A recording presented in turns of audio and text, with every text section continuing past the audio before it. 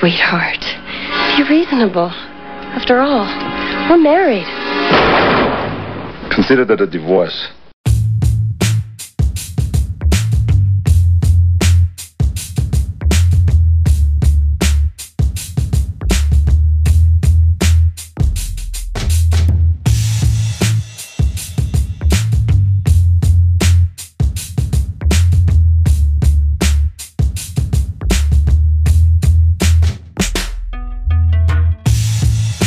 Hey everybody, welcome back to another episode of the Huffy Coffee Cast, where we talk all things film, TV, video games, conspiracy theories, and much more.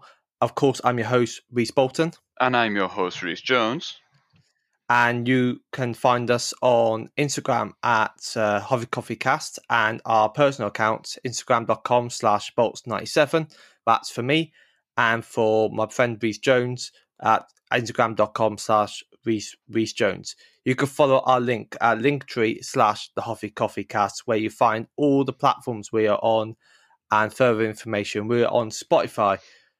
We're on podcasts like platforms like Spotify, Google Podcasts, Overcast, and Amazon Music, etc. So today we'll be talking about the another famous cyberpunk film, Total Recall, based on another Philip K.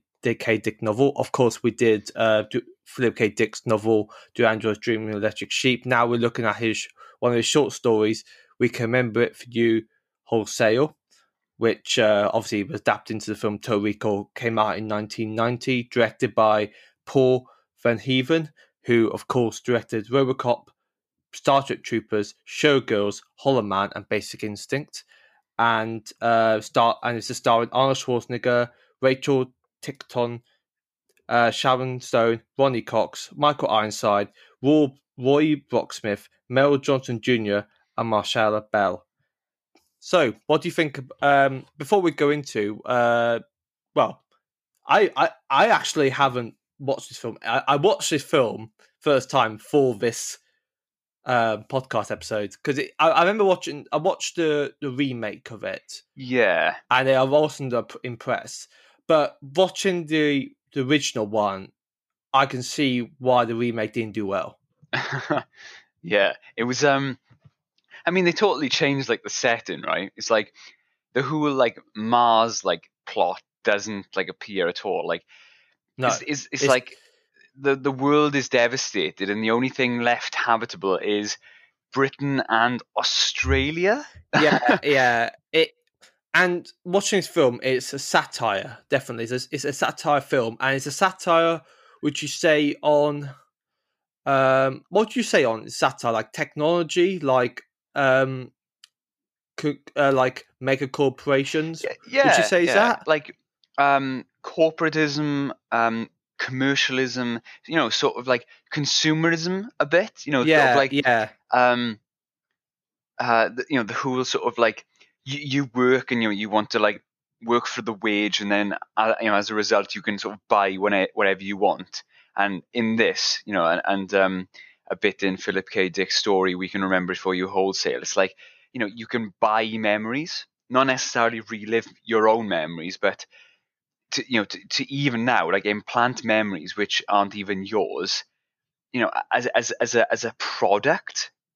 It's like things in reality which you think are your own subjective, personal experiences are no longer such. Like it's like you can buy, you can buy them. Like how perverse is that? I think it is like a parody of how like this, I don't like just like a corporate sort of world. Essentially, you can just buy anything. Yeah. It's like I don't know. I think it's well written. I think I like. I mean, like Paul Verhoeven, he directed 1987's RoboCop, which was another satire film about but basically about policing in America. Yeah. About the use of robots in the services and all that. So, but obviously, this film is definitely like cyberpunk, and definitely. Like, I mean, Judge Dredd last episode was a bit more like diesel punk, but this one is definitely more cyberpunk. But it's not dystopian. Like, it doesn't feel like it's a very dystopian film because Yeah. I don't know. Maybe that's because the plot of the film isn't focusing on dystopia. It's focusing more on like colonization and like. I mean, this world is not the world in Total Recall is not a utopian either. Oh yeah, But it's a far cry from Utopia. Yeah. So it's more focusing on like colonization and human expansion. I mean, we occupy Mars. Yeah. Which what's this film set in 2084? Which which way we're going right now is probably going to happen. But this is a film that does not look at like social commentary or social issues. Instead, looks at like technological issues. Yeah, especially the idea of like like dreams, memories, and all that. And when I watched this film, I got such the plot gives me like it's like a Bond film. I don't know if you agree with me. Yeah, but yeah. I like the idea that like of course we're talking spoilers for Total Recall. It feels like it's like a plot of like one of those like the previous Bond films where the idea is like get rid of the idea of like memories being wiped, and just focus after when he gets his memories back and he realizes that he's like a secret service agent, yeah. Well, you got the Bond girl, Sharon Stone, who plays Douglas Quaid's wife, who the first Bond girl turns out to be a villain, and then he later comes on another girl that becomes the love interest of Douglas Quaid, while he's also pursued by a henchman who played by Michael Ironside Richer, who is Sharon Stone's Laurie, that's her name, boyfriend. And he's obviously in charge of him is this mega corporation CEO, Vilos Cohagen, who's got this real evil plan. So it feels like a film set around, like, do you know what I mean? Like, it's kind of like a very similar, like, James Bond thing. And actually a satire itself. Yeah. Like, I think, it's very much like it's subject to the tropes of, like the espionage genre. Yeah. And I think that's like, it's very, it's not on the nose, but it's very self-aware of that. Because I think it's meant to be like this idea that you, as the audience member, you're meant to question whether or not Quaid is experiencing this or whether he is in the dream. and that's one of the big questions, isn't it, when it comes to the film? Because in Recall, like, he chooses to have like like the sort of the secret agent sort of fantasy, and it is right. Like, all these different tropes come in. Like this all sort of like you're like the amazing and physically demanding sort of secret agent, and there's sort of like these bombshell women like surrounding you. There's like the evil boss, his henchman. Like there's who can you trust, where can you turn? And it's like you run away from explosions, and in the end you win. And it's playing on those threads, and I think it's not to do with the story, but everything's quite bright, like, the clothes and stuff and the set design. But I think that's just a symptom of just being in the early 90s. Yeah. Like, everything's very day glow and pastel color, which it's quite dated now looking back. But I don't know, it's quaint, isn't it? And I gotta say, like, I like the sort of like the visual effects in this movie.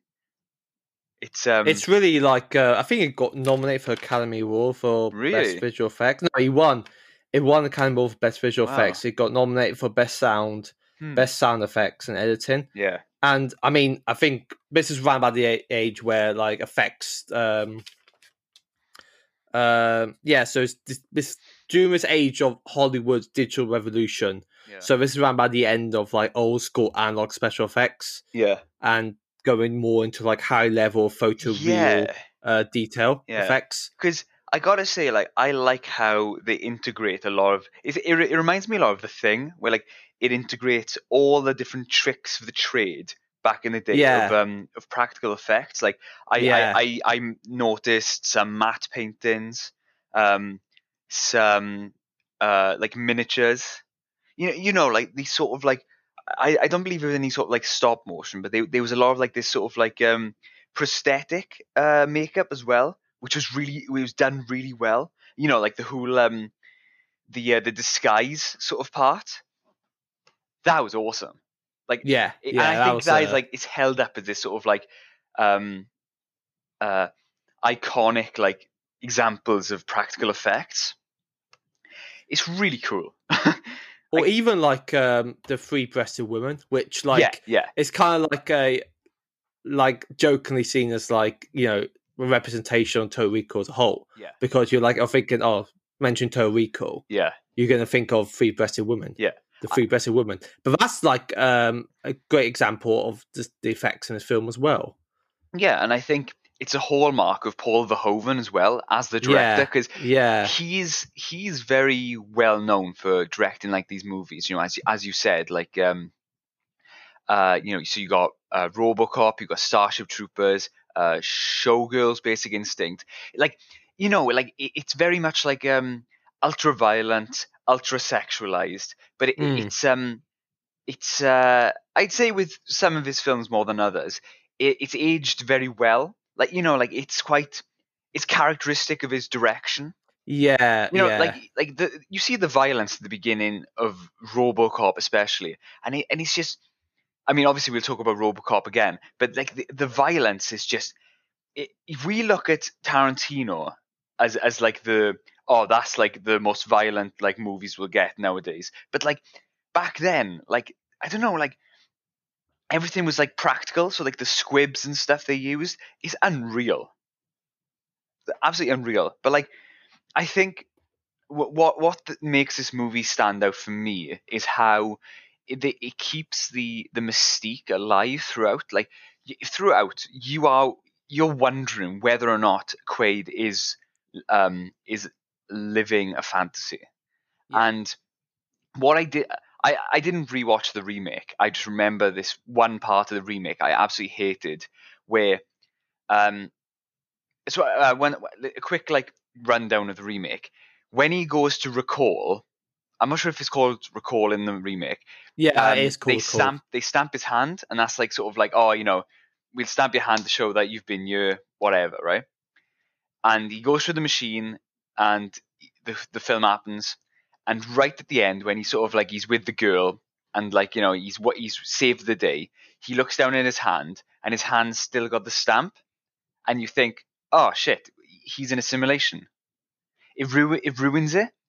Because then you're for it reminds me of like the director's cut of Blade Runner, right? Where you think, so he's a replicant then. Oh, yeah. Sorry, not the director's cut, the final cut.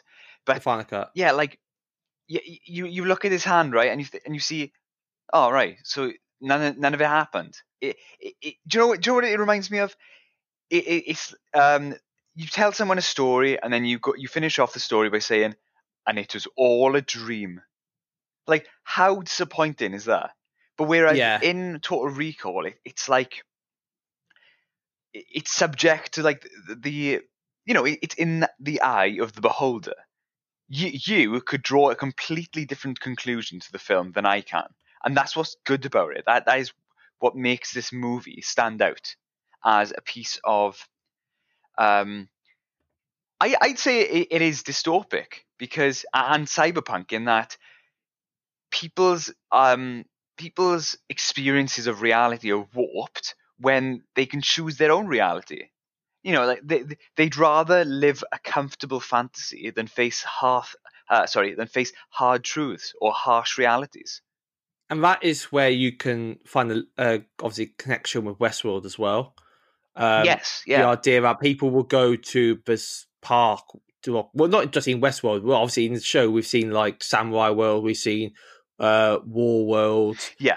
Was it Roman World 1 point? I believe so. There was like Yeah, so- in the movie there was like a medieval world as well. Yeah, medieval world. But in terms of the TV show, I think it was Samurai, it was Raj World, Yeah, it was yeah, War World, and then obviously it was West World. yeah, And these were visitors could pay a lot of money to go to these places and reenact like their fantasy of what they could do if they lived in the West. Yeah. And they could do whatever they want. And I think like people, I saw like some people complaining about Westworld's season 2, I believe, not because of the storytelling, that's a fault within itself, but due to a caricature of feudal Japan. And I was thinking, but Westworld in itself is a caricature of the West, because people want this idyllic, for lack of a better word, idyllic image of a fantasy, right? So you want to go to a theme park. A theme park by design is a caricature. You know, like for an example, I don't know, like you say you choose to go to Westworld, you want to experience the full Western experience. Yeah. So that means fighting Native Americans, wearing Stetsons, riding horses, lassoing baddies, getting into bar fights. Having a lot of sex with prostitutes. Yeah, right? Like... You experience the full spectrum. Yeah. And also a parody of that time period, right? So what my point is, finally, relating back to Total Recall, the plot can seem quite cartoonish, as like, it's a stereotypical spy film, or like, it's a classical spy film with all the tropes, because in a way, he's living a fantasy of being a spy. Yeah. So in this world, you want to experience, like Westworld, you go there to live, to feel the thrill of being in that sort of world where you're the hero, you're the hero of your own story, and like the girl falls for you, you save the day, you defeat the villain. It's like you live the characteristic hero's journey, but without any of the struggle and hardship. So I think it's a beautiful cyberpunk story in that you sort of want to reap all of the rewards without sacrificing anything or without growing as a person. Yeah, and obviously when you're watching this film, you don't. It's one of those films where you don't take it seriously because the plot isn't seriously. Yeah. I mean, you got Arnie, who literally is like supposed to be a secret agent, but he literally walks away unscarred. Like he's able to take down these guys. I like watching this film. I don't worry for him because I know he's going to get out of it. Now I don't know whether this is like also like like the 80s action hero. Like it's continuing that where the 80s action hero always gets like into like a situation where he's able to get out of it, and like he's not going to die. But he's going to win. Do you know what this reminds me of? Like, you've seen the new Jumanji films, right? Yeah. Well, do you know like The Rock's character in that? I don't like The Rock acting. I think he's one note. I think he's he's not a bit actor. Because a bit actor infers that he doesn't he's a tiny role, but he can only play one role. And that's why he fits perfectly into Jumanji, because that is his character. He's like, like the big buff sort of like comic looking character. Yeah, yeah. And I think that's why Arnie was cast perfectly well for this role as Quaid, because if he's meant to be playing, like the satirical role of a secret agent, he's meant to be this big buff guy who is also meant to be a really good spy, and he also fulfills his mission. You think, but that's really stupid. It's like, that's like the point. It's like the buffest spy ever. Yeah, exactly, right? It's like James Bond literally was, was like, oh, what did Arnie do? Oh no, if literally James Bond was in Pumping Iron.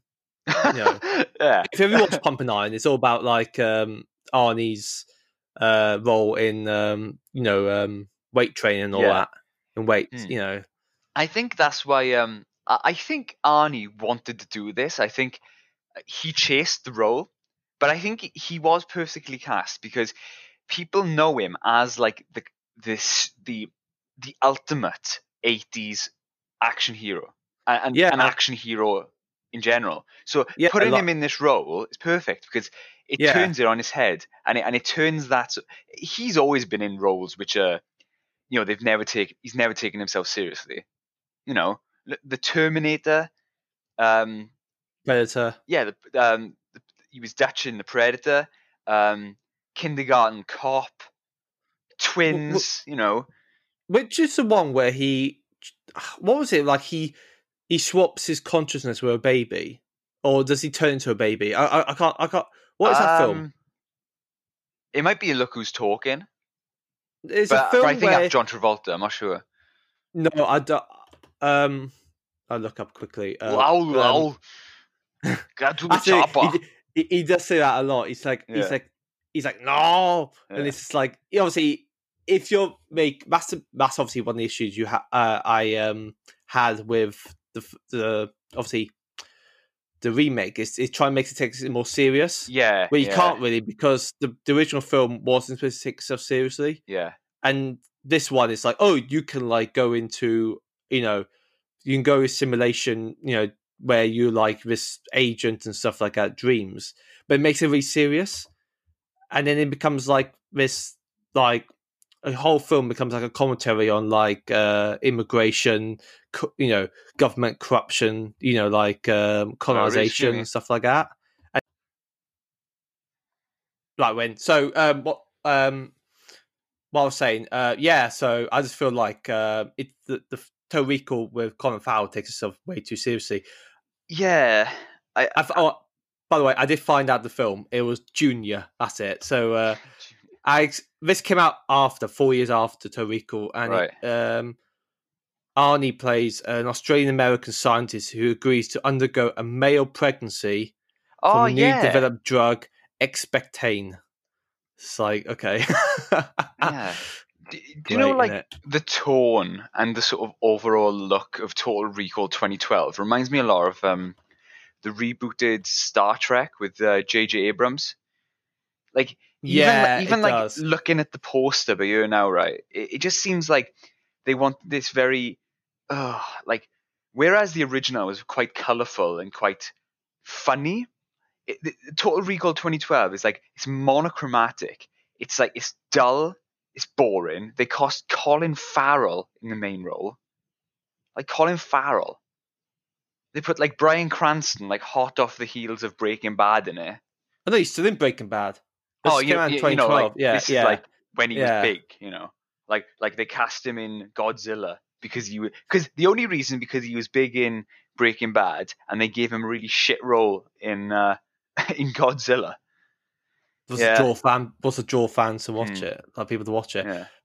This is it's like Dark Knight made it dark, so every film has to be dark. Yeah, rebooted and made dark now. It's like no, it doesn't. Like so like if this if the Total Recall 2012 was the only adaptation of the book and it wasn't a remake of the Arnie one, do you think it would have had as bad reception as it would have received? Because it was obviously being compared to the original adaptation. Oh, because it was a remake. Is that why you thought? Yeah, like they were just comparing it to the older one. I feel like you get these comparisons if the film is bad and go a different. I know it went for a different route. It wanted to make it very contemporary, look at more like social commentary. Like it feels like a very 1984 presence to it, and make it like more dystopian. But that is not what Total Recall is about. Like, and you don't need to. That's like having Blade Runner and making a Blade Runner reboot, but everything's very colourful and very silly. You get what I mean? Yeah. Which doesn't work. And really, if you want to make a remake of Total Recall, I would say you wouldn't remake it because you just make it funny again. Put some bring back some humour and satire. Because the remake is not a satire at all. Yeah. It's looking at these social problems and stuff like that. Do you know the soundtrack was done with a Welsh electronica group called Hybrid. Yeah. I mean, it still doesn't, degrade from the fact that Total Recall 2012 is crap. Yeah. We both can agree on that, Yeah, and like, I think many people, everyone else can agree on that. How much would I have to like pay you to rewatch it and to write an essay on the themes of of I don't know, like societal degradation in Total Recall? I only do good films, mate. So Good answer. But it's like I thought don't it know. was stupid. I was like, Britain and Australia. It's like, okay, why? Like, it's like, have you ever heard of like, I think was it a show or was it a film? Logan's Run. yeah, Logan's Run came out in '73. That's it. Yeah, Total Recall 1990 reminds me a lot of that. Like the look, it does. like yeah, the set design, like the color palette almost. It's very, it's bright, it's expressive, and yeah, and I mean, Cyberpunk doesn't have to be like these really dark, depressing settings at all. Yeah. Because obviously, it looks like in Total Recall, there's like people living on Mars are being like, well, it's like this. I could say one of the themes could be discrimination because of the mutants and all that. Yeah. And corporate, like mega corporations taking out, like controlling plants and stuff like that. But that's it, really. Like Arnie's pretty much got like this job that he's not happy with. He's not like he's living like rough. He's not like he's got like he's got Sharon Stone as a wife. Yeah. And he's living in really nice apartments and stuff like that. Everything looks very technological, advanced and stuff like that. I think like, because you probably still got a lot of stuff to do with terrorism and stuff like that. I think like at the time it wasn't unheard of for cyberpunk or just for sci-fi to be mega dark and mega dystopic. No, but I think you have to realize like in this world, sort of like maybe Total Recall, the class that Quaid is from, and like his strata within society are the wealthy ones. So the whole look of where they live is going to reflect, their affluence, their riches. They live in the most like desirable area, maybe, or they live on Mars, which is meant to be like the most desirable planet. I don't know, like it's meant to reflect this sort of this dystopia that even though that it's bright, and everything's really like nice to look at, it's dystopic. So Vilos Cohagen is the governor. Yeah, I thought he was part of this corporation. Well, you could say it's kind of like similar, but is he in charge of the agency? Now, this is where the bit is like, is the agency just part of the dream, or is it that's something in real life? Like, this is obviously, I mean, I got a great article here about by Cinema Blend, and it's all about the ending. It's like, oh, was it a dream the whole time? Yeah. And it goes through like pinpoints in the film where about whether it could be a dream or reality. Now, I think it is a dream, personally, when it gets to the blue skies over Mars. Now, I feel like a bit like, okay, blue sky over Mars. And when Arnie says, oh, it's blue sky over Mars, I feel a bit like, okay, that looks like something that's very not realistic, something that could happen in a dream. Yeah. Now, I just feel like for it being a dream, it looks pretty easy. Like, I feel like if this happened actually in real life, it'd be a lot more harder. Like I said earlier about Arnie, it looks like he's getting some of these situations, but he can easily get away with it. Yeah. Like, do you get what I mean? Like, the villains, like, obviously, they're not as, I don't find it as intimidating as, obviously, what they intend to be. Really. Yeah. Well, I mean compared to Arnold, who's intimidating to Arnold, isn't it? It's like Michael Ironside. It's not really intimidating. Like, well, you look at him in Starship Troopers, and he's intimidating there. With his robotic arm. yeah. But you're fighting. You got these people, like part of the agency, trying to like stop Arnie, but he's like so big, and he's fighting like like these guys, and he's just going through them. And it's just like, what was it? It's a scene where his co-workers attack him outside his apartment.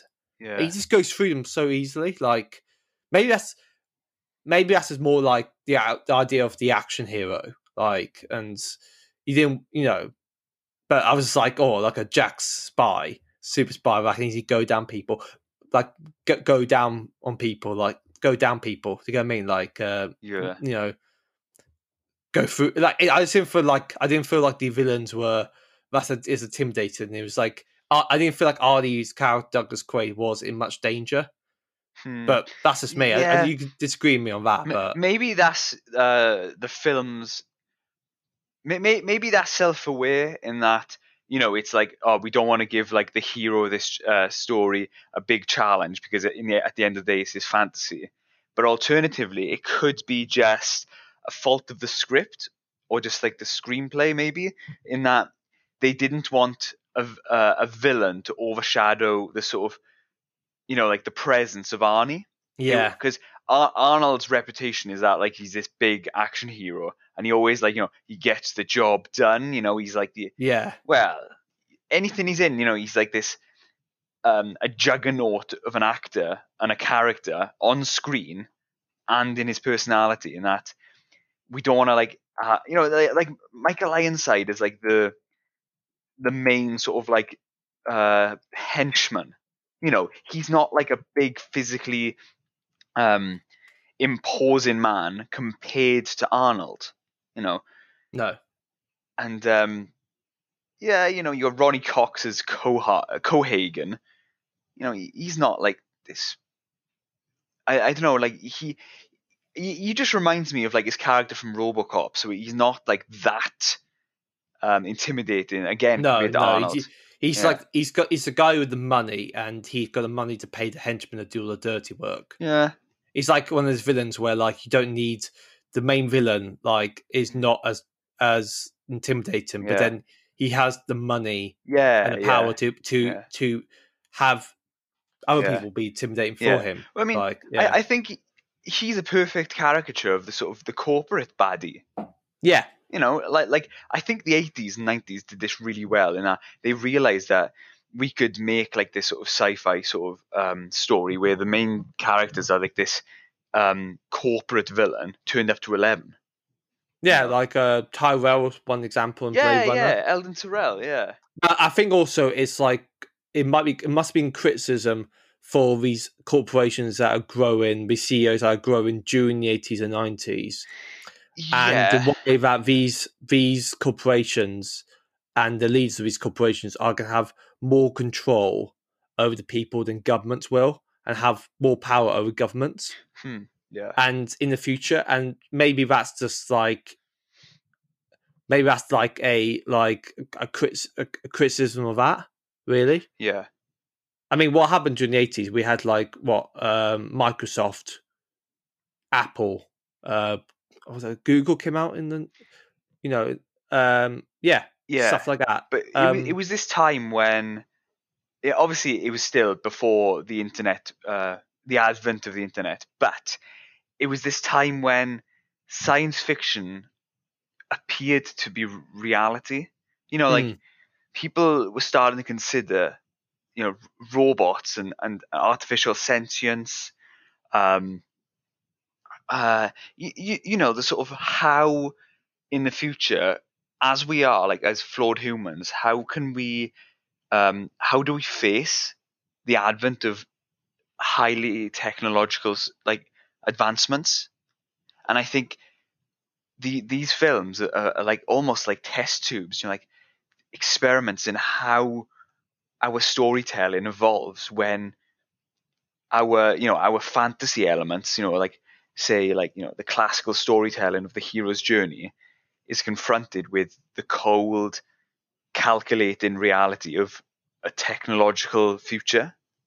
Yeah, it's very clever, and I think they went a bit overboard with some of the ideas in like the 80s and 90s, but I think it's very fun to look at some of the more campy ideas. Yeah, like you look at some of like the robots and like the ideas of like what the future would look at. I mean, sorry, what the future they thought would look like. Robotic taxi drivers in Yeah. this film, which is like it's funny because it's like robots, but they're like you could tell they're not like these advanced robots. And you can make they are like there for like taking the piss. And I think, like, you know, you look at Star Wars, like Lucas wanted to create these robots. One of them essentially was like a dustbin, and the other one was just like a humanoid robot. Like, if we were so advanced, why would we create like robots that look like that? But that's the thing, they were still restricted by, you know, like obviously now we're more, because we're subjected to this stuff all the time, we're forced to expand our imagination even further. But back then, it was more, I don't know, maybe it was restricted with budgetary stuff. But, you know, like, drawing back a little bit to Arnold and why he's like this overpowered character, you know, like nothing seems to defeat him. It just reminds me of like video game logic in that, you know, the memes where it's like, oh, when my custom character appears in cutscenes. That just reminds me of that, where it's like Arnold doesn't fit, and I think that's a conscious effort by the writers and by the director, in that he's not meant to fit. Like, you're meant to question whether or not like he does fit in this world. You know, like, is he just like this real person living a fantasy, or is he this sleeper agent who doesn't fit in this world? You know, so either way, he doesn't fit, and I think that's quite clever. Right.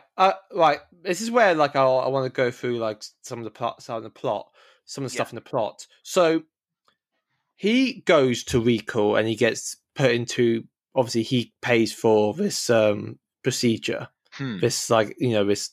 What would you say it's called? Like, not procedure, but like a experience. That's it. Yeah. And he, you know, before it looks like he's gone into his dream, they get an emergency and they get the what was the doctor's name again? In is it what was the doctor's name? Doctor Edgemar. Yeah. And he gets called to an emergency to come in and like, oh, this, you know, he is in a he's like, oh, he's in a dream. He's like, you know, he's like, obviously Arnie's going out of control, and they're like, well, we haven't put him under the dream simulation yet. And he breaks, you know, he you know, obviously he gets like, he leaves, he gets refunded, goes home. And then he tells his wife, Laurie, and then we'll find out Laurie is not his wife. Well, it's been wife for like 6 weeks or something. Well, for him, it was like, what, 8 years? It was 8 years, that's it. It was 8 years. And she is working with this agency. And basically, she was there to kind of like, what was it? To like make sure Quaid doesn't find out about like, is, you know, its real self. Now, you find out eventually then that he goes to meet who was the character? George, who was the rebel fighter, the Martian rebel fighter, and he was killed by Benny. But then apparently then it's supposed to be that like Quaid was supposed to bring the agency to the location of George to kill him. Yeah. And so he's instructed to do what he's supposed to do. Now, that's where it's like, oh, is this actually real or is this like a dream? Yeah. And it's like, well, is he actually Carl, or he's Quaid throughout the whole film, isn't he? But is he actually Quaid, or is he like Hauser? Now, yeah. Now, is Hauser really the villain in this film? Because he's one like. Cause it's very confusing how it is, because you know, it's like I mean, Quaid. Yeah, Quaid, yeah. That's, I don't know. That's when I get mind blown, and it's like, well, this is a dream, or this is like a reality. I like to think that he is in a dream, because I just think like, like all of his like unconscious biases are coming to the surface within the dream. Like his wife turns on him, his friends turn on him because like, he feels unfulfilled, Yeah, and subconsciously he feels bitter towards them. yeah, So they all turn on him because that's what he truly feels like. They're malevolent towards him, or they're antagonistic towards him. So they turn against him.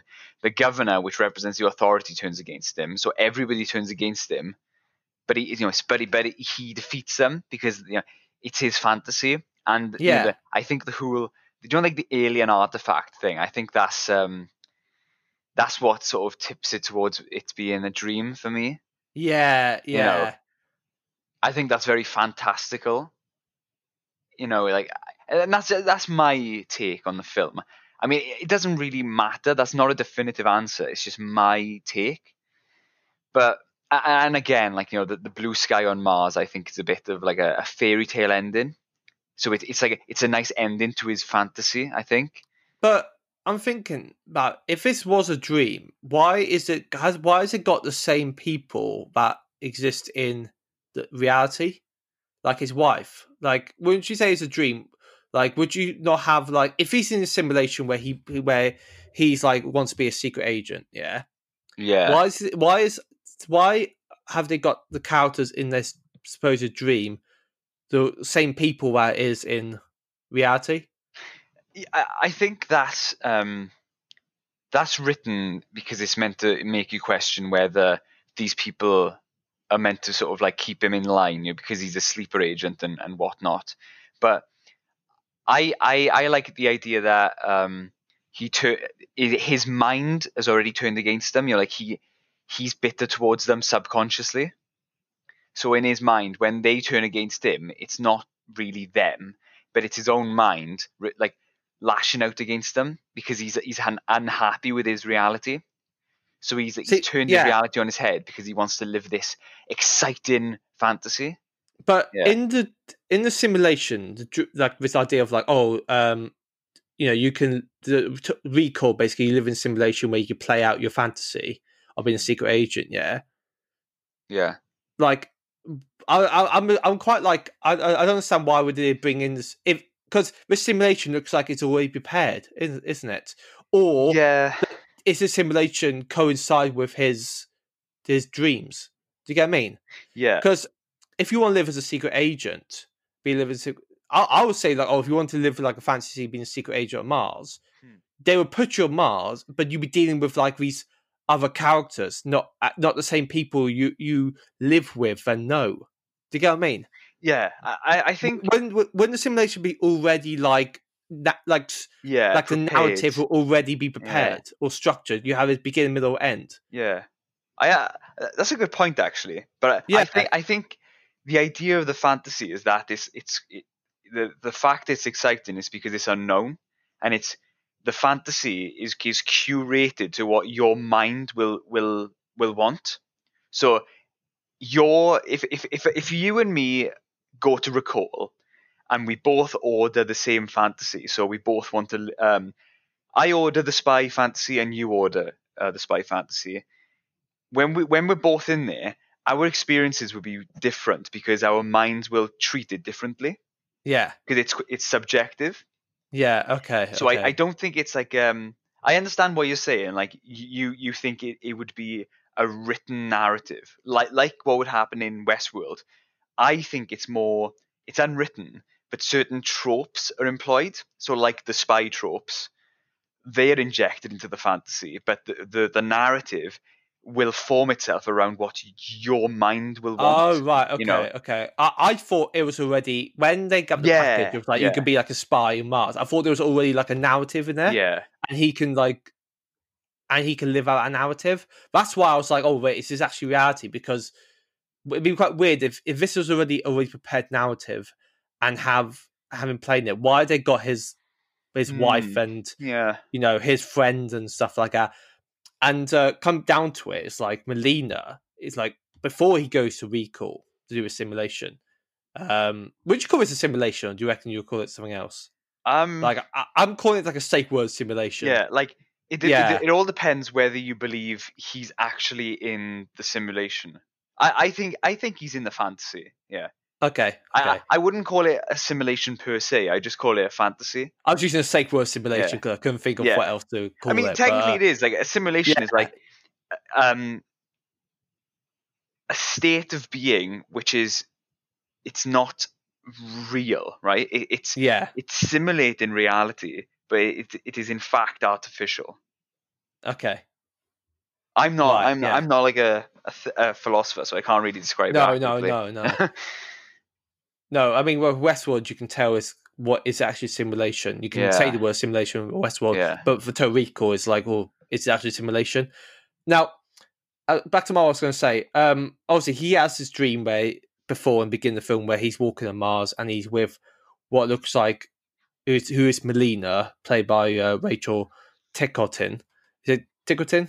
Yeah. I'm not sure how to pronounce it. Yeah, I say Ticotin. Yeah, that's it. And then he obviously wakes up and he says, "Oh, I had this dream where I was on Mars and I met this woman," and then he goes to Recall and they create like this like obviously the character of the lover for the spy. Yeah. And he creates what looks like. Does he create her with what he sees in his dream, or does he create her basically on his own personal kind of interests, like brunette and what's the other word? Athletic and all that. Now, is he basing that on the woman in his dream, or is he basing that on his own tastes? Because then it looks like it turns into her. But then also when he's when the rest of the film, he goes looking for. It's like he's gone looking for her, and it's like, well, is he meant to go and find her, or is this kind of a coincidence that he comes across a woman that's exactly like the woman in her dream? Yeah. I don't know. I think like what you said is really good in that. Is he basing this woman on his tastes? Yeah. His fantasy is feeding on his desires. Yeah. I mean, it's yeah. That's what I'm thinking, because like when he goes to the brothel, obviously he goes to the brothel to meet this person. Well, does he know he knows who Melina is before he goes to the brothel, or is he told to go and meet Melina? I can't remember what happens. Does he? Let's have a look. I can't remember if he meets him before. Wait a sec. Her before.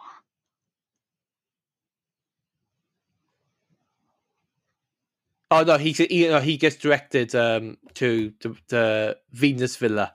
That's it. But he doesn't know. He doesn't know who Melina is before he sees her. Yeah, maybe just like he just sees someone and he just bases this whole like idea that she's the one. Like love at first sight and all this stuff. And so it's kind of like coincidence that she's part of the rebellion as well. Right. Okay. It's a lot to like thinking about with this film as well.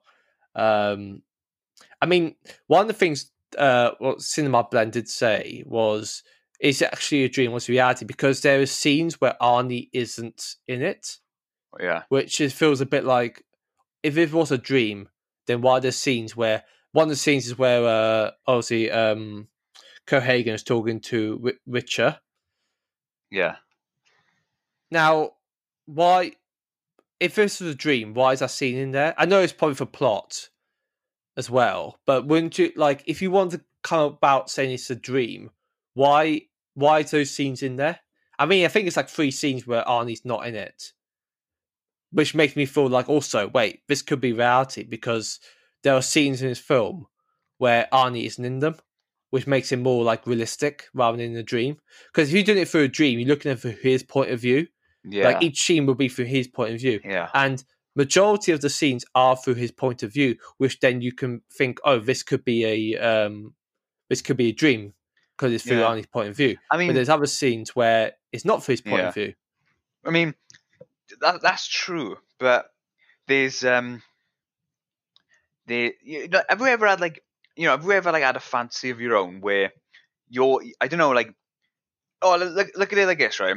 A video game, you're playing as the protagonist, but sometimes the story will cut to, like, say, the villains or other characters which have no, they're not in contact with your character, but you still know the story. So that's because the plot, though. That's why the scenes are there. But that's what I mean. Like, due to the fantasy element, making it seem more of a narrative than real life, maybe even though Quaid is not, or Hauser or Quaid or whatever, he's not experiencing those people or places, he's still experiencing them in his fantasy. So it's like he has no agency because his will in this fantasy is subjected to the whole, like the classical hero story. Do you know what I mean? I know it's a bit of like tinfoil hat, but like I think it can still work because it's like you're following the one character, the protagonist, but then you still see the sort of like the villain, what he's doing, or like these other characters. I don't think like a lot of people would agree with me, but I think it's still quite possible. I don't think the film was thinking about this. I think that was injected into the story to make you think, oh, this must be real. I think obviously it needs, like, I think there need to be there would be some plot holes. Yeah. But so you're basically saying that like in this dream in this dream, like obviously this is like a dream Arnie's having. He's creating those other scenes in his dream where he's not there. Yeah. But like when you usually have a dream, you don't like it's all from your point of view. Well, not always. Sometimes it's quite, you're experiencing things which you're not even there. It's quite abstract. But like usually my dreams it's like me there. Like it never goes to like a place where it's like a different character, two different characters talking.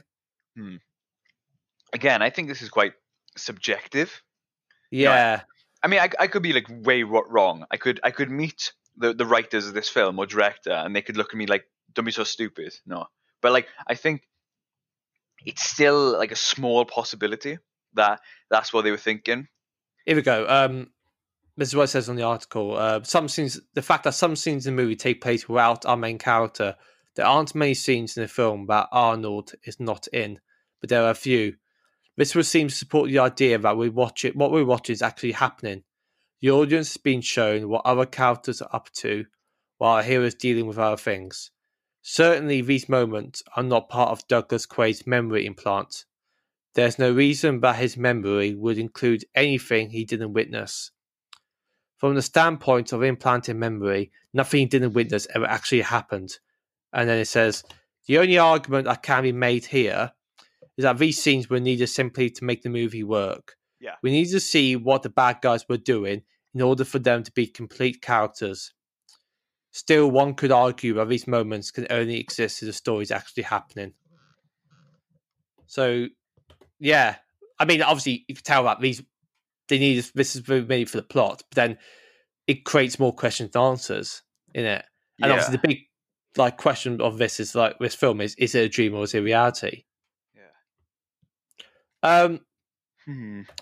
Also, they do go on and talk about the music as well. Yeah. Obviously, the music's composed by Jerry Goldsmith, and I would say he's one of the probably most prominent composers of 80s, 70s, 80s, 90s Hollywood. What you would say, because he's done a lot of Star Trek films, TV shows. What else has he done? Yeah, he's done he did. What's the film? Chinatown as well. Did Chinatown Planet and Planet of the Apes, Logan's Run, Poltergeist, Gremlins, Logan's Air Run, Force One, LA Confidential, Mulan, and The Mummy. And he did I think he did Lost World Jurassic Park as well, the second one.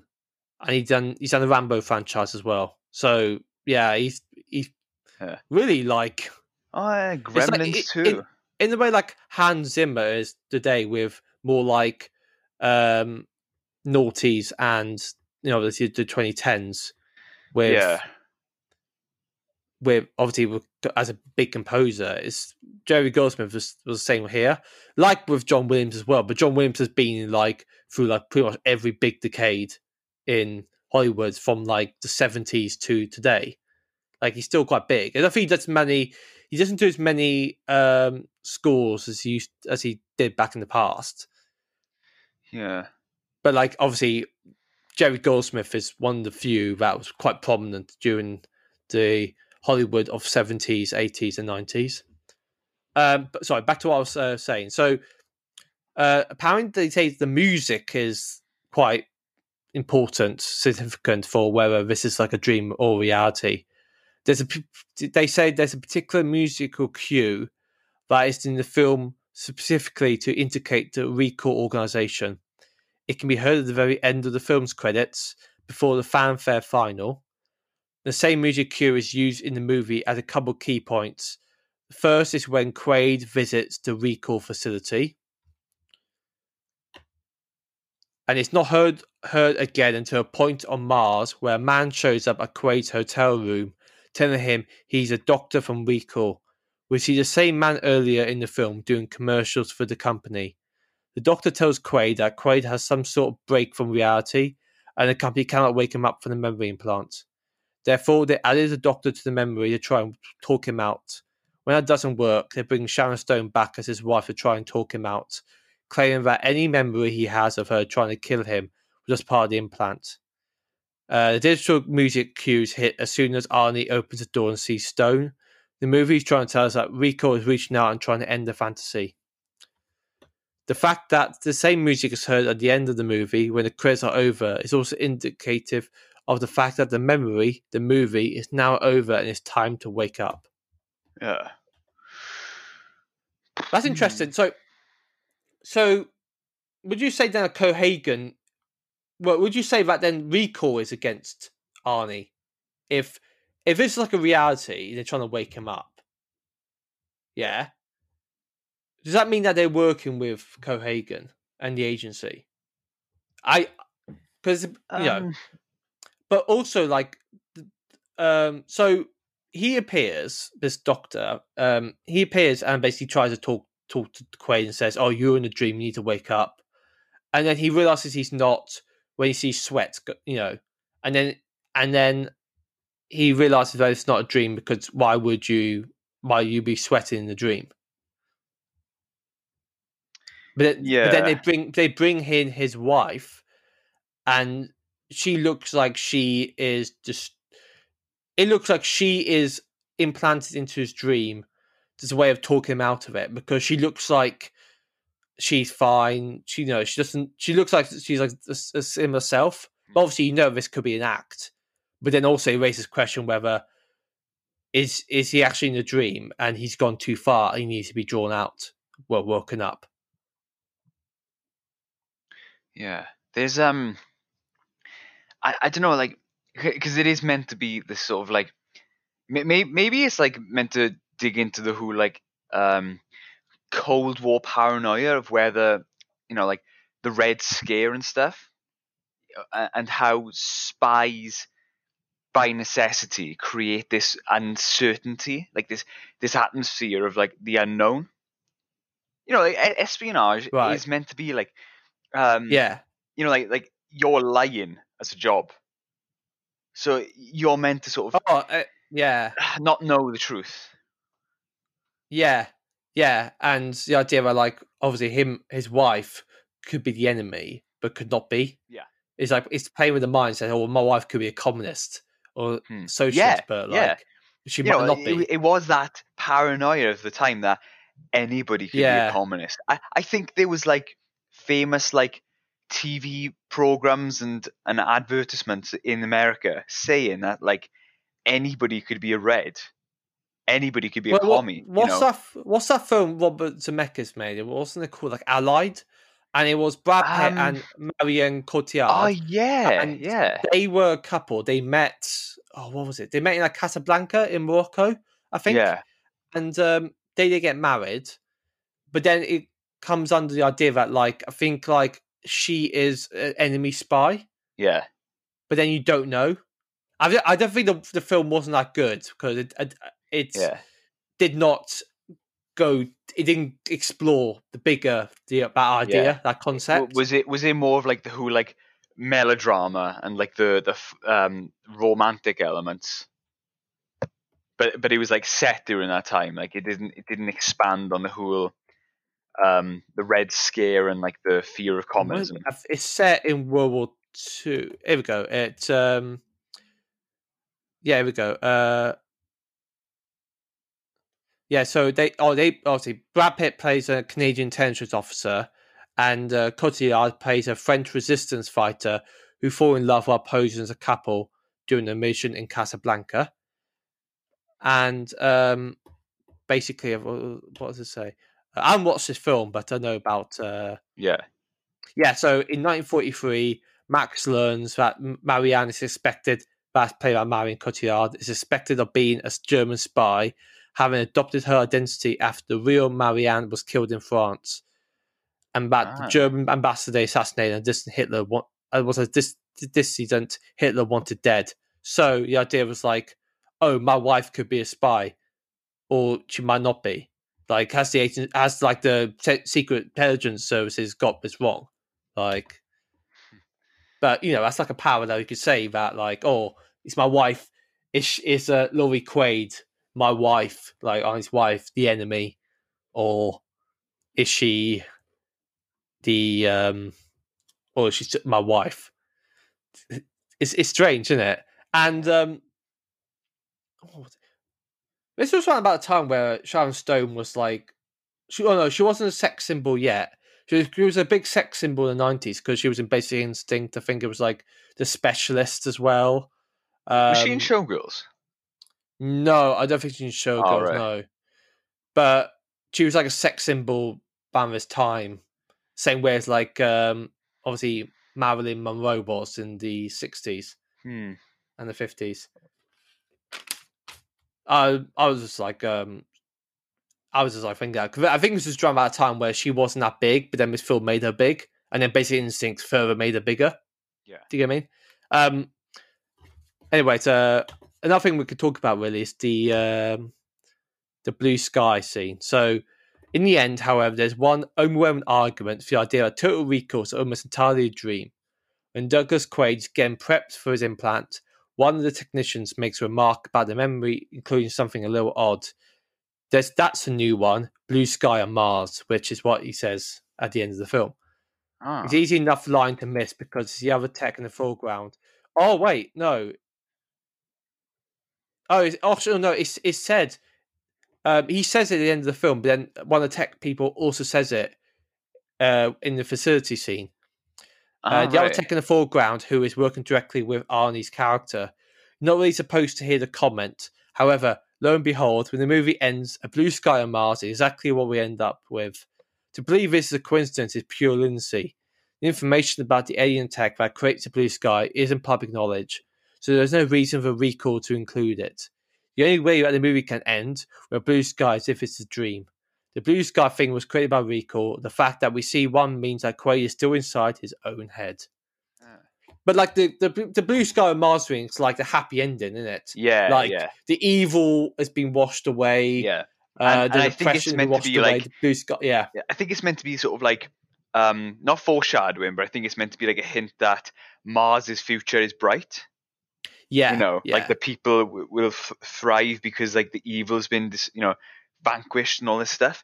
But yeah, like I think, in my opinion, I think that was just added as just like a big like middle finger to say, haha, this is just going to confuse you. Yeah, know, it's like I think- it's like the unicorn. Yeah. In the Yeah, like the origami unicorn yeah, origami like- Blade Runner. the movie didn't have to be this cognizant. It didn't have to be that self-aware. Like but it is a clever like plot, and it is like a good setting, because you were left after watching it, you were left thinking, well, did any of what I just watched happen? You know, it's like Inception, where Nolan more mind fucks you by basically having the what's it called again? oh, the spinning top.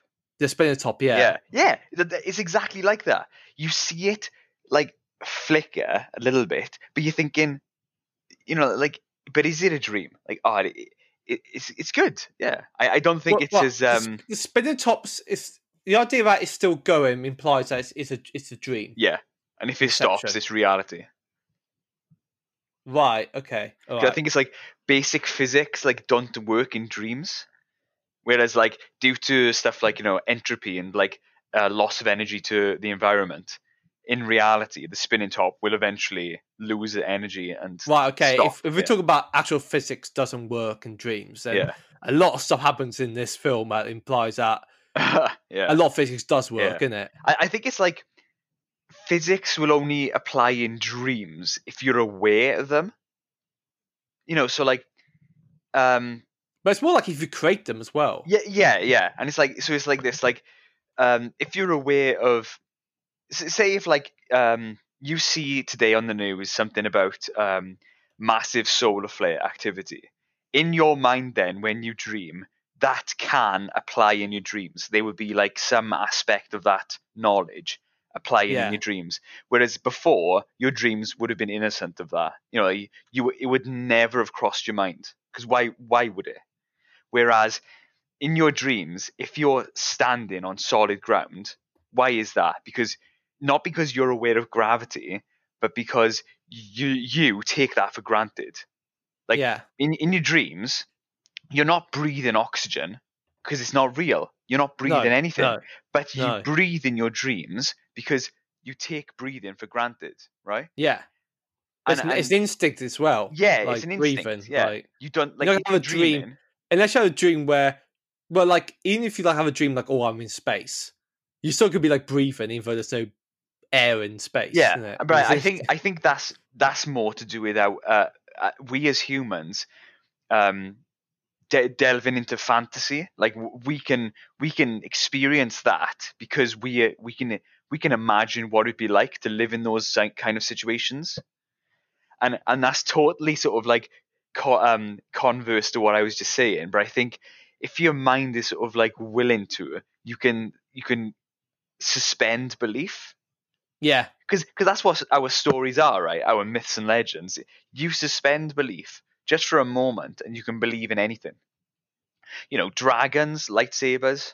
I don't know, like animus machines where you can relive your ancestors' memories.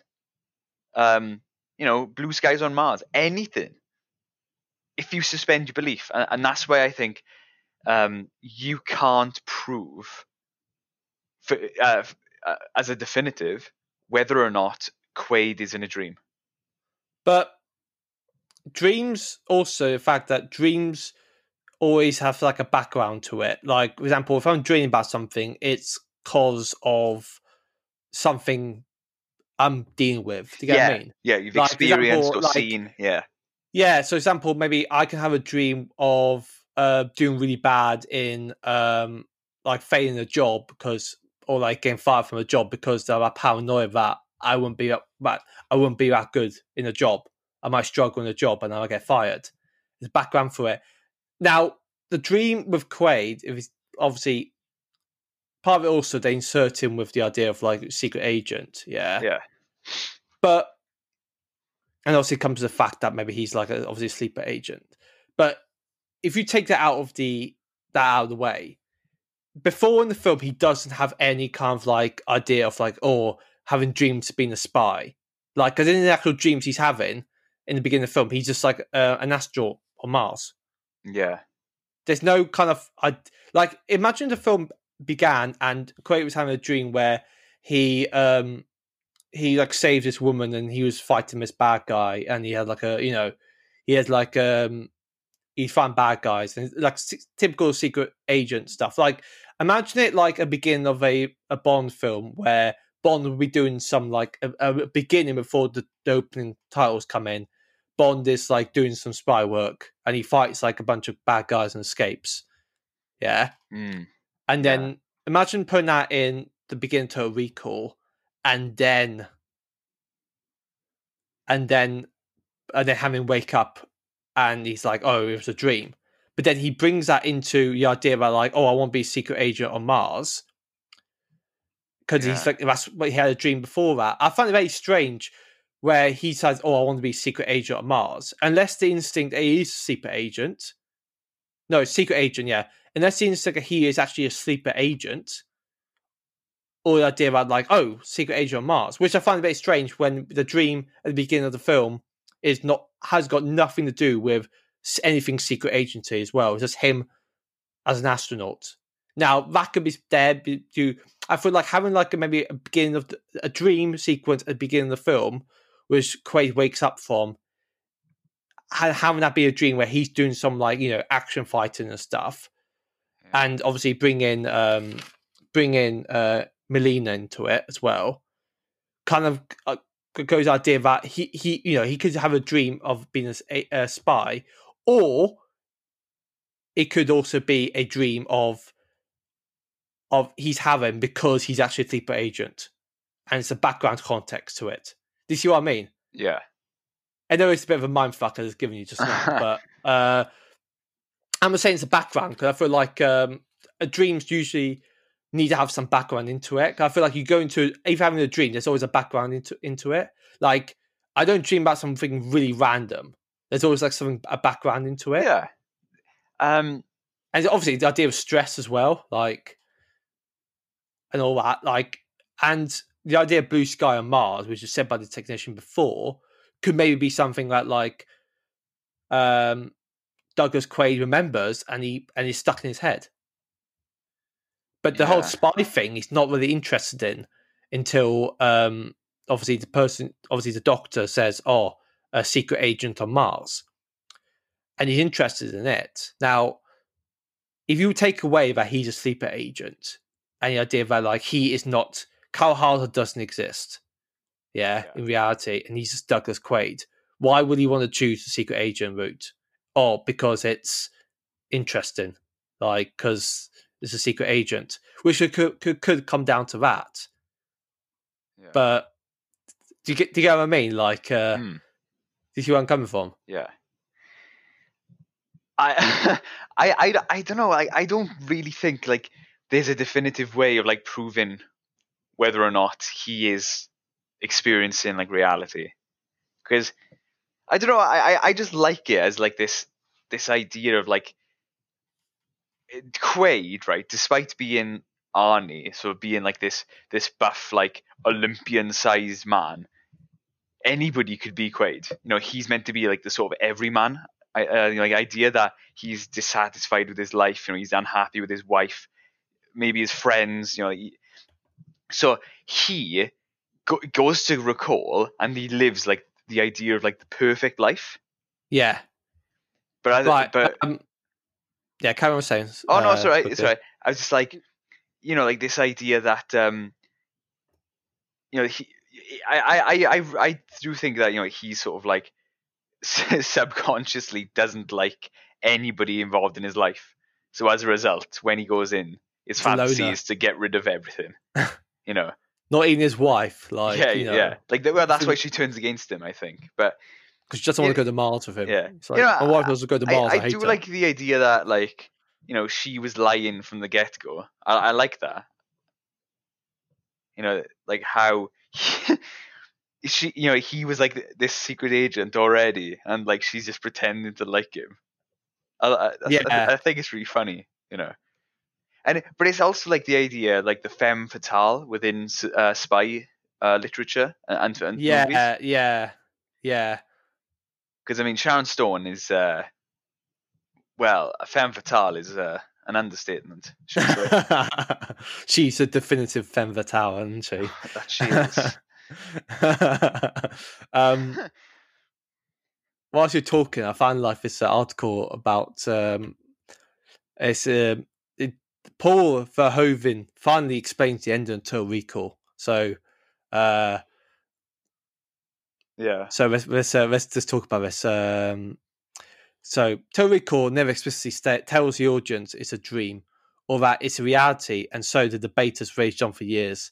Some folks think it's real, others think it's a dream. An interview with filmmaker Paul Verhoeven about his new movie Elle, we talked to the filmmaker about the issues and found out the truth.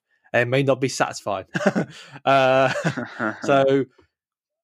this is what he says. Total Recall doesn't say whether it's a reality or is it a dream, It's really saying there's this reality and there's that reality, and both exist at the same time.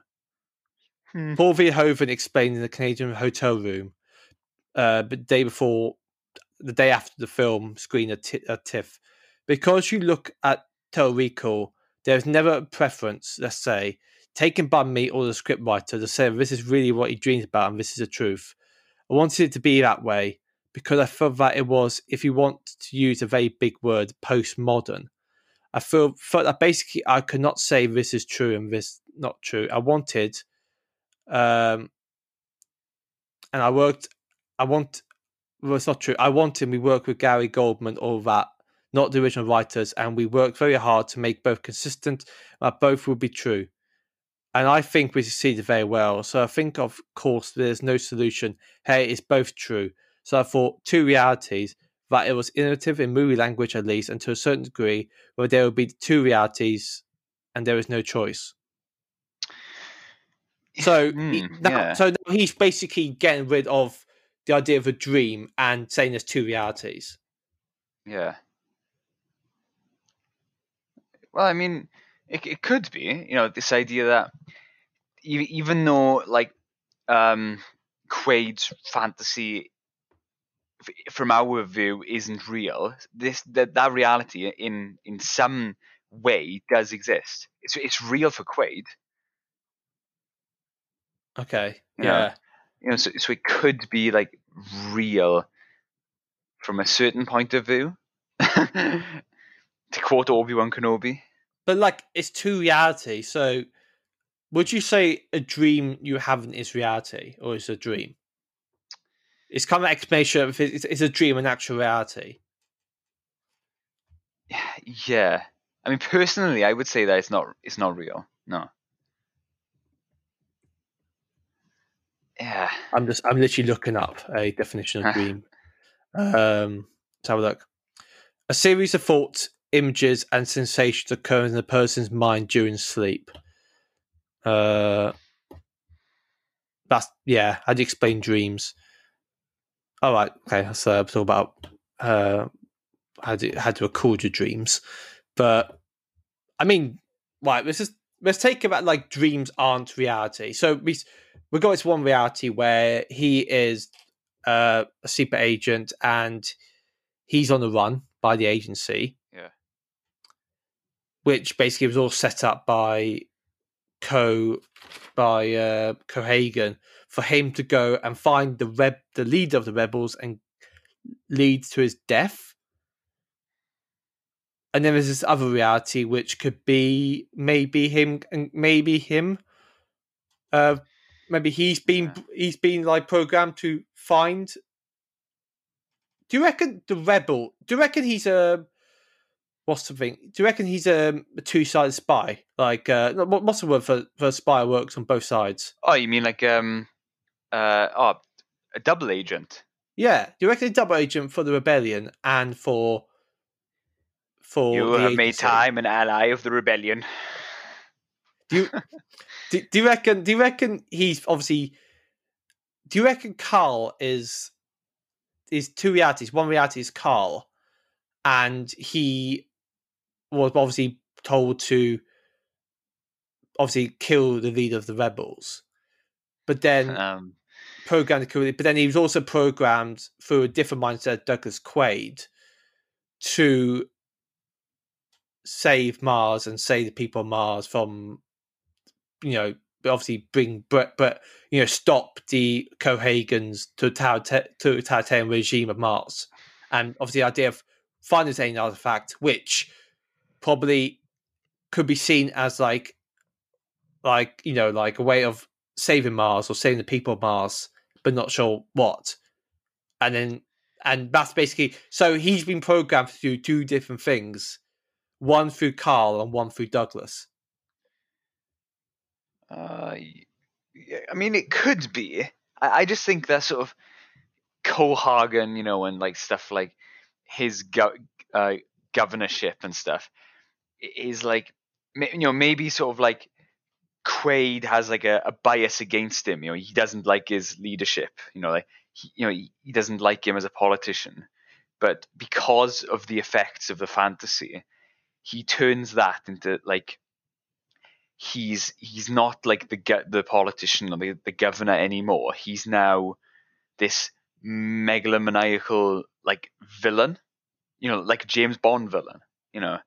I just think that because of the fantasy, he's been warped into a kind of, like a cartoon character, a caricature of his actual being.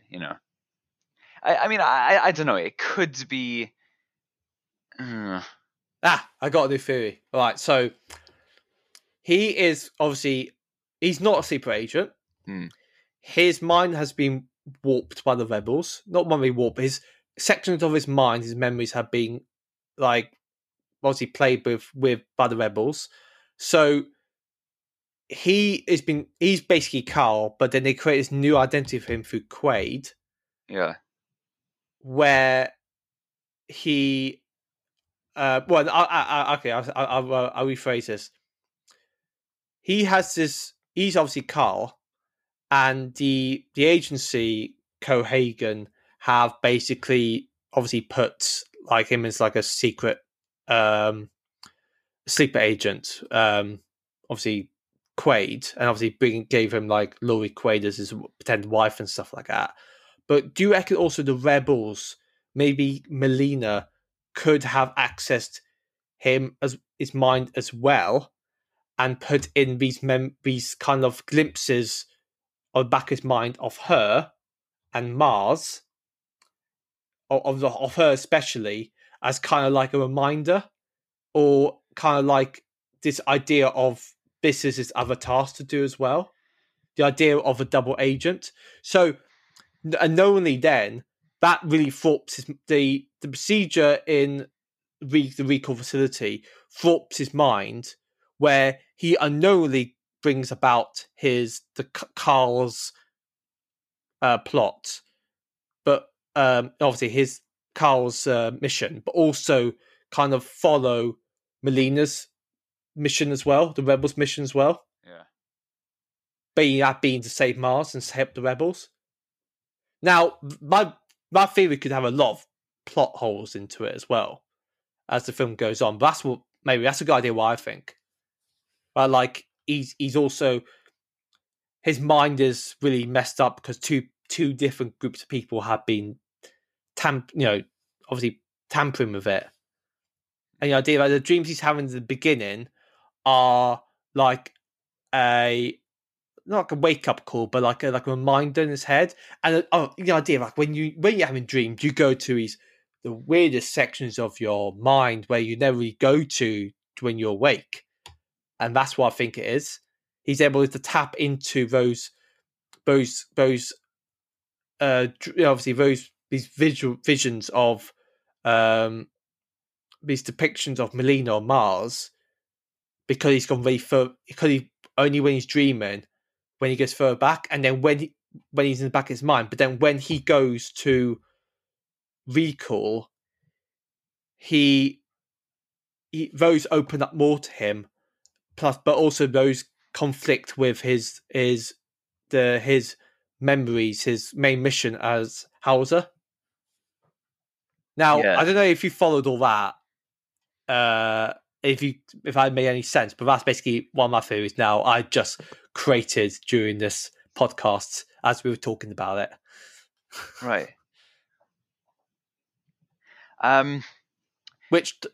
Which plays out maybe it is not a dream, it's reality. Yeah. I mean, again, like I'm uncertain as to what I really think went on. I think that's the idea really. It's like you're meant to just go over in your mind and just like consider all the possibilities. But Right. So, if you, as a concrete conclusion, what do you think is it? Is do you reckon it's a dream, a reality, or a both, or two realities, as Verhoeven stated? I mean, obviously the director, like if he has his own idea, then that's what the concrete, plan of the story was in making it and releasing it. But I don't know, like from my view, and I just think that it was a fantasy. But then again, I think it's not.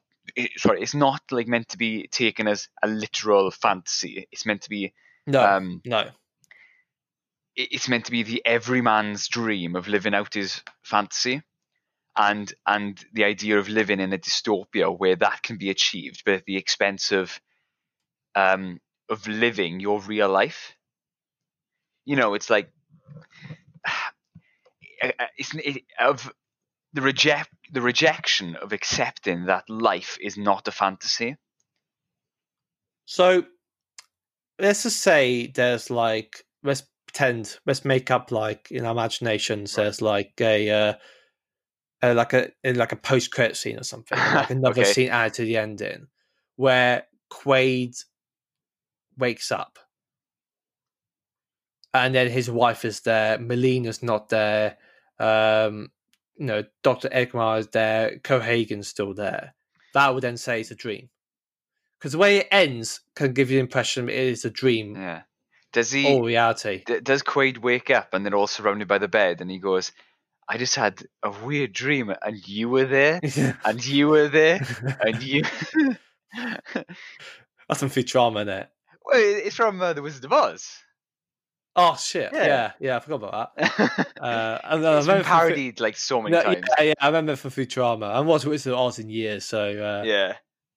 I mean, it's all right. I mean, I don't think The Wizard of Oz is a great film. I just think that it's a classic film. time to wake up. Quaid. Quaid wakes up. It's like, oh, my wife's still here, so it must all be a dream. And it's like the idea of now, oh, I've actually gone to Mars, so I'd have to keep hassling you about wanting to go to Mars. You go to Mars in your dreams, like it's not the real reality, but it's some sort of Yeah. Whatever you want to call a dream. Yeah. It's not reality, but it's like a dream. I just thought of a really like dark, like a very dystopian sort of idea of how this could be real and the dream. Like, okay.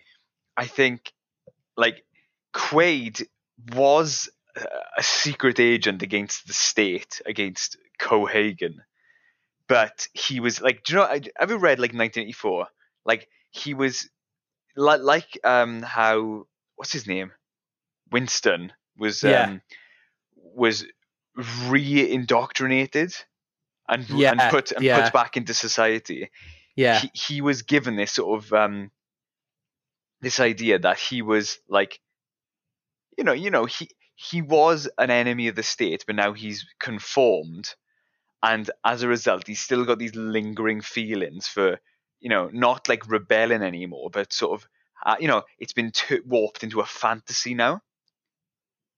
And maybe, he has, maybe he's been given this fantasy by recall. So it is like similar to what like the film gives off, in that, he's been, these memories have been buried in his subconscious. But I think he's still like conforming. He thinks he's living a fantasy. So as a result, he's still like, he's still being a good citizen, but he's not rebelling against the state anymore. Right. Okay. Yeah. So he is in a dream, but he, right. It's really weird. He is in a dream, but he was a spy before.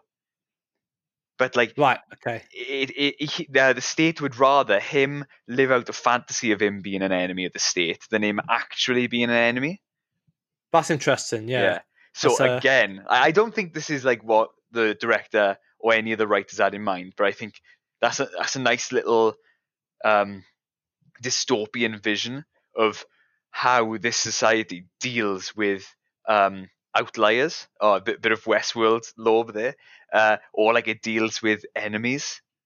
It turns them into like these fantasy junkies in a way. That's interesting. Yeah. Yeah, I like that. It's probably better than my theory. Oh no, Thinking I about don't know. It's a bit like far fetched to say the least. I mean, I think like if you want to make a theory about Total Recall, there's going to be some like plot holes in it anyway. Oh yeah, yeah. Because of the film, like I mean, it's meant to be like this popcorn sort of film. You know, it's not meant to be the Yeah. most no, philosophizing of movies. no, it's not. It's not like Inception, where well, you said Inception is more philosophical than I'll say Total Recall. Oh God, yeah, yeah. Yeah. So would you say at the end of it, would you say it's like, would you go through this, your theory of what it is supposed to be? Is that like two realities for you? Yeah, yeah. It's like they can comfortably live. You know, like they can be two realities simultaneously, and they could exist comfortably beside each other. So you're basically saying that the state implanted fake memories into Quaid's head. Yeah, Right. And the state sponsors Recall to target like former enemies of the state to keep them docile. That's interesting. Yeah, that's definitely some 1984. Yeah. Vibe in there. And that explains why like Quaid is like the imposing figure that he is. Yeah. You know, bit of little fan fiction for you. But you know the obviously the book that it's the short story is based on. We can remember way it for you, different. Wholesale. What would you say like wholesale? It's like wholesale means like fully 100% like whole. Let me just Google that real quick. I think it's referred to like wholesale. Let me just have a look. One moment. So wholesale means the business of selling of goods in large quantities and at low prices, typically to be sold on by retailers at profit. So yeah, like be cool. Selling you a quality product for a bargain price. Right, yeah, you can definitely tell the plot is very different to it was in. Yeah. There's like the little Martian rodents and that. Right. Okay. Apparently, it's like Quaid was such a nice person that he stopped aliens from taking over or something. From what I read. But you got to think like these were like short stories. They weren't meant to be like they were meant to be case studies of like of societal ideas and how it's like published in the April 1966 issue of the Magazine of Fantasy and Science Fiction. Yeah. And obviously, like if they're published in a magazine, like they've got like publishing like guides, and like you can only like publish so many hundreds of words. They can't be that long. Maybe like they're vetted, so like we don't like the idea you're putting across for you, so you'll have to change that. So it's going to be different. Before we wrap things up, do you know much about this apparently sequel they're going to make to the film? To the 1990 film? Yeah. No. So a sequel's written, titled Total Recall 2, with Arnie, with Douglas Quaid coming back, played by Arnie. He's now working as a reformed law enforcer. The sequel is based on the Philip K. Dick short story, The Minority Report. Ah, right. So is that anything to do with Steven Spielberg's The Minority Report? Right, so so there's a future where crime can be solved before it's committed. In the movie, the clairvoyants would be Martian mutants.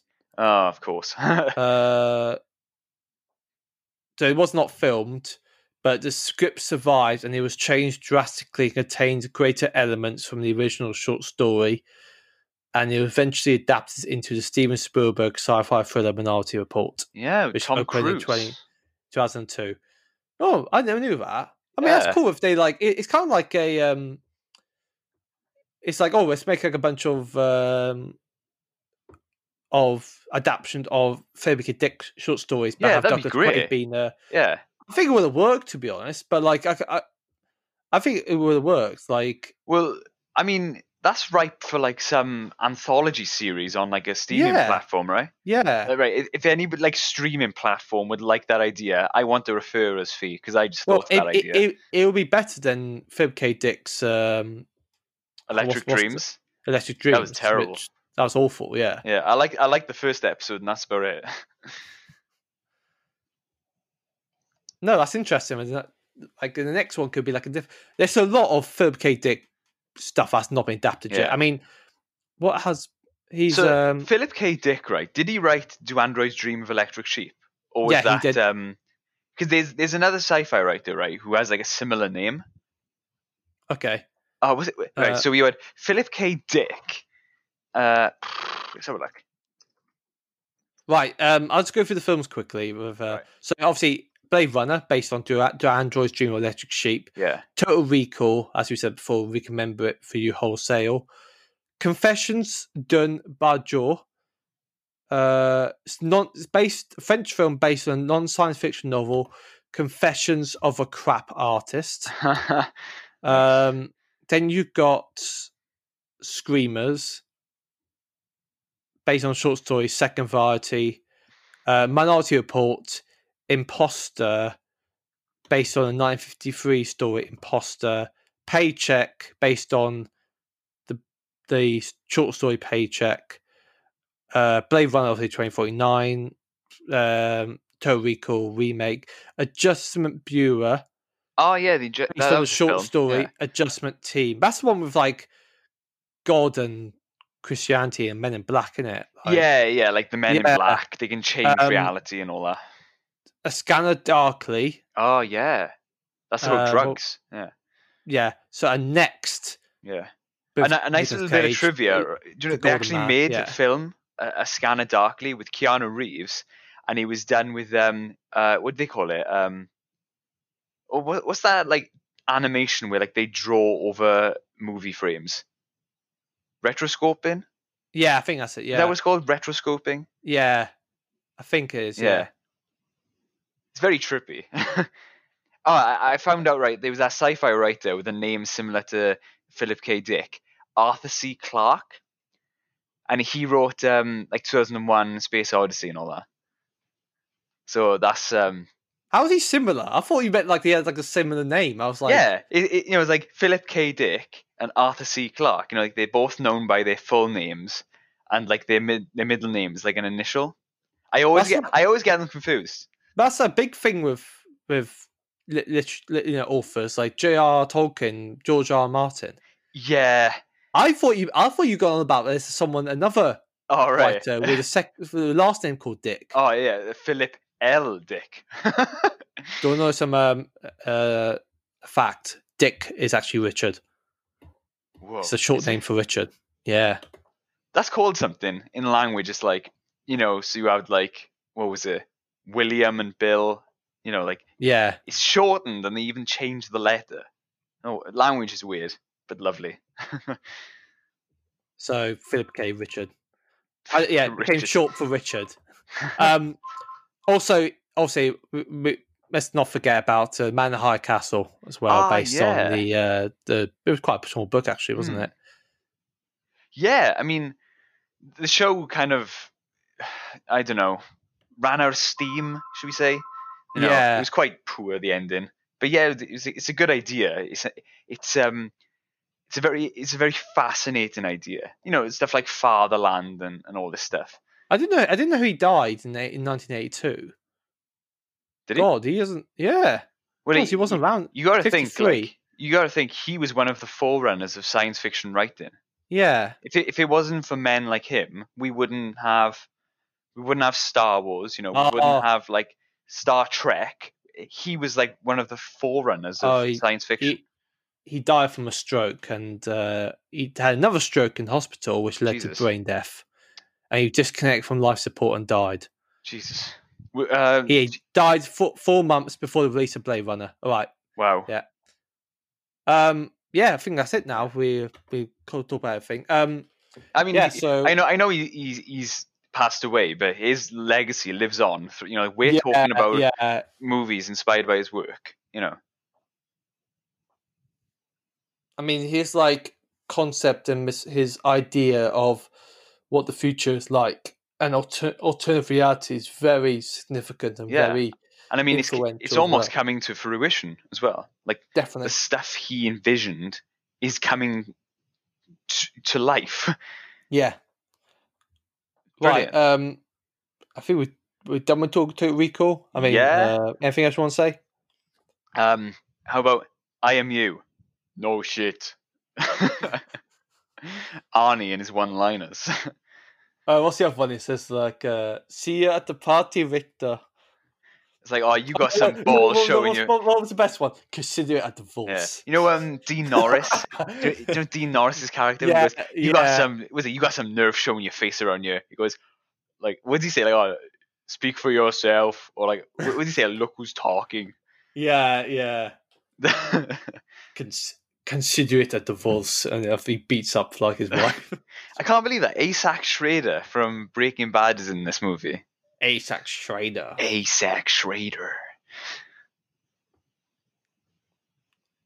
Great, another Asac good movie. Walt, where's the meth? Well, who's his wife again? Marie. They're minerals, Marie. Minerals. God, doing that voice like really hurts my throat. It's like the Judge Dredd voice. I am the law. Minerals. All right. Lando, we'll end it here. Yeah. So thank you guys for listening. Of course, as we said at the beginning, follow us on Instagram at the Hovey Coffee Cast, and click on our link, link tree, at the Hovey Coffee Cast, and all our platforms on there. Yeah, should follow us. Got a lot on there, haven't we? Yeah. See if we can add some more. But so we're finishing off November Cyberpunk with Robocop next week, and then after that we're going to be doing some Christmas stuff, and Yay. we're going to be doing a discussion of the great, I think probably the best Star Wars bit of media, the holiday special. Not the upcoming holiday special. Not the Lego one. No, I think I'm doing a couple of drinks while talking about it. Oh, that'd be funny. Yeah. Yeah, we definitely do that. Yeah, very funny. You can't say no now because you just said yes on the podcast. I can't wait. I've seen parts of it, but I've never watched it in full. You haven't watched the whole thing, right? No, you're watching the whole thing. I'm going to force myself to sit down and watch it. And I watched it once at the beginning, like years ago. So this is like, well, I mean, I'll probably say this later on when we're actually going to watch it, but I've bought some like high percentage alcohol to watch it. So yeah, I'm gonna have a good time. I picked up I got some like Aldi like Star Wars ale. Nice. And it's like citrus, and it's really like not bad. Like the problem is it's so easy to drink. It doesn't have like the aftertaste. Oh, so nice. It's like you're drinking like water. I think that's the problem. Sometimes you want to find like a nice tasting beer, which isn't like it isn't too tangy, but then again, you don't want it to be like piss water. Yeah, you need to find strike a balance. Well, my problem is I drink a lot of lager. I mean, when I have a pint of lager, I go through it really quickly. Yeah. It's like that point where you realize you're drinking alcohol and you're drinking it like water. You realize you've got a problem. Yeah, when you're gulping it. Yeah. Brilliant. Maybe because I was given. Maybe I might have been like having a whiskey dummy when I was a baby. Do you know what they are? A whiskey dummy. Is it whiskey dummy? It's when like to calm you down, your parents would give you alcohol. Oh yeah. I've heard of that. I don't know if I had it. Was it? I don't know about you. I've heard of that. Isn't it like, was it whiskey or was it like brandy or something? Or it's definitely like a spirit. It's like brandy or it's whiskey. They would like a little bit. They put it on your dummy because then you would like suck on it. Because I mean, you got to think the working class, like they wouldn't like mess around. Like they've got enough on their plate without like a baby screaming, so they just give you booze to quiet down. I mean, that was a nightmare as a child, as a baby, so I wouldn't be surprised. So you wouldn't be surprised. I was going to say. Brilliant. All right, everybody. Thank you for listening, and we'll see. Well, we'll see you next week for a new episode of RoboCop. Bye bye. Bye bye.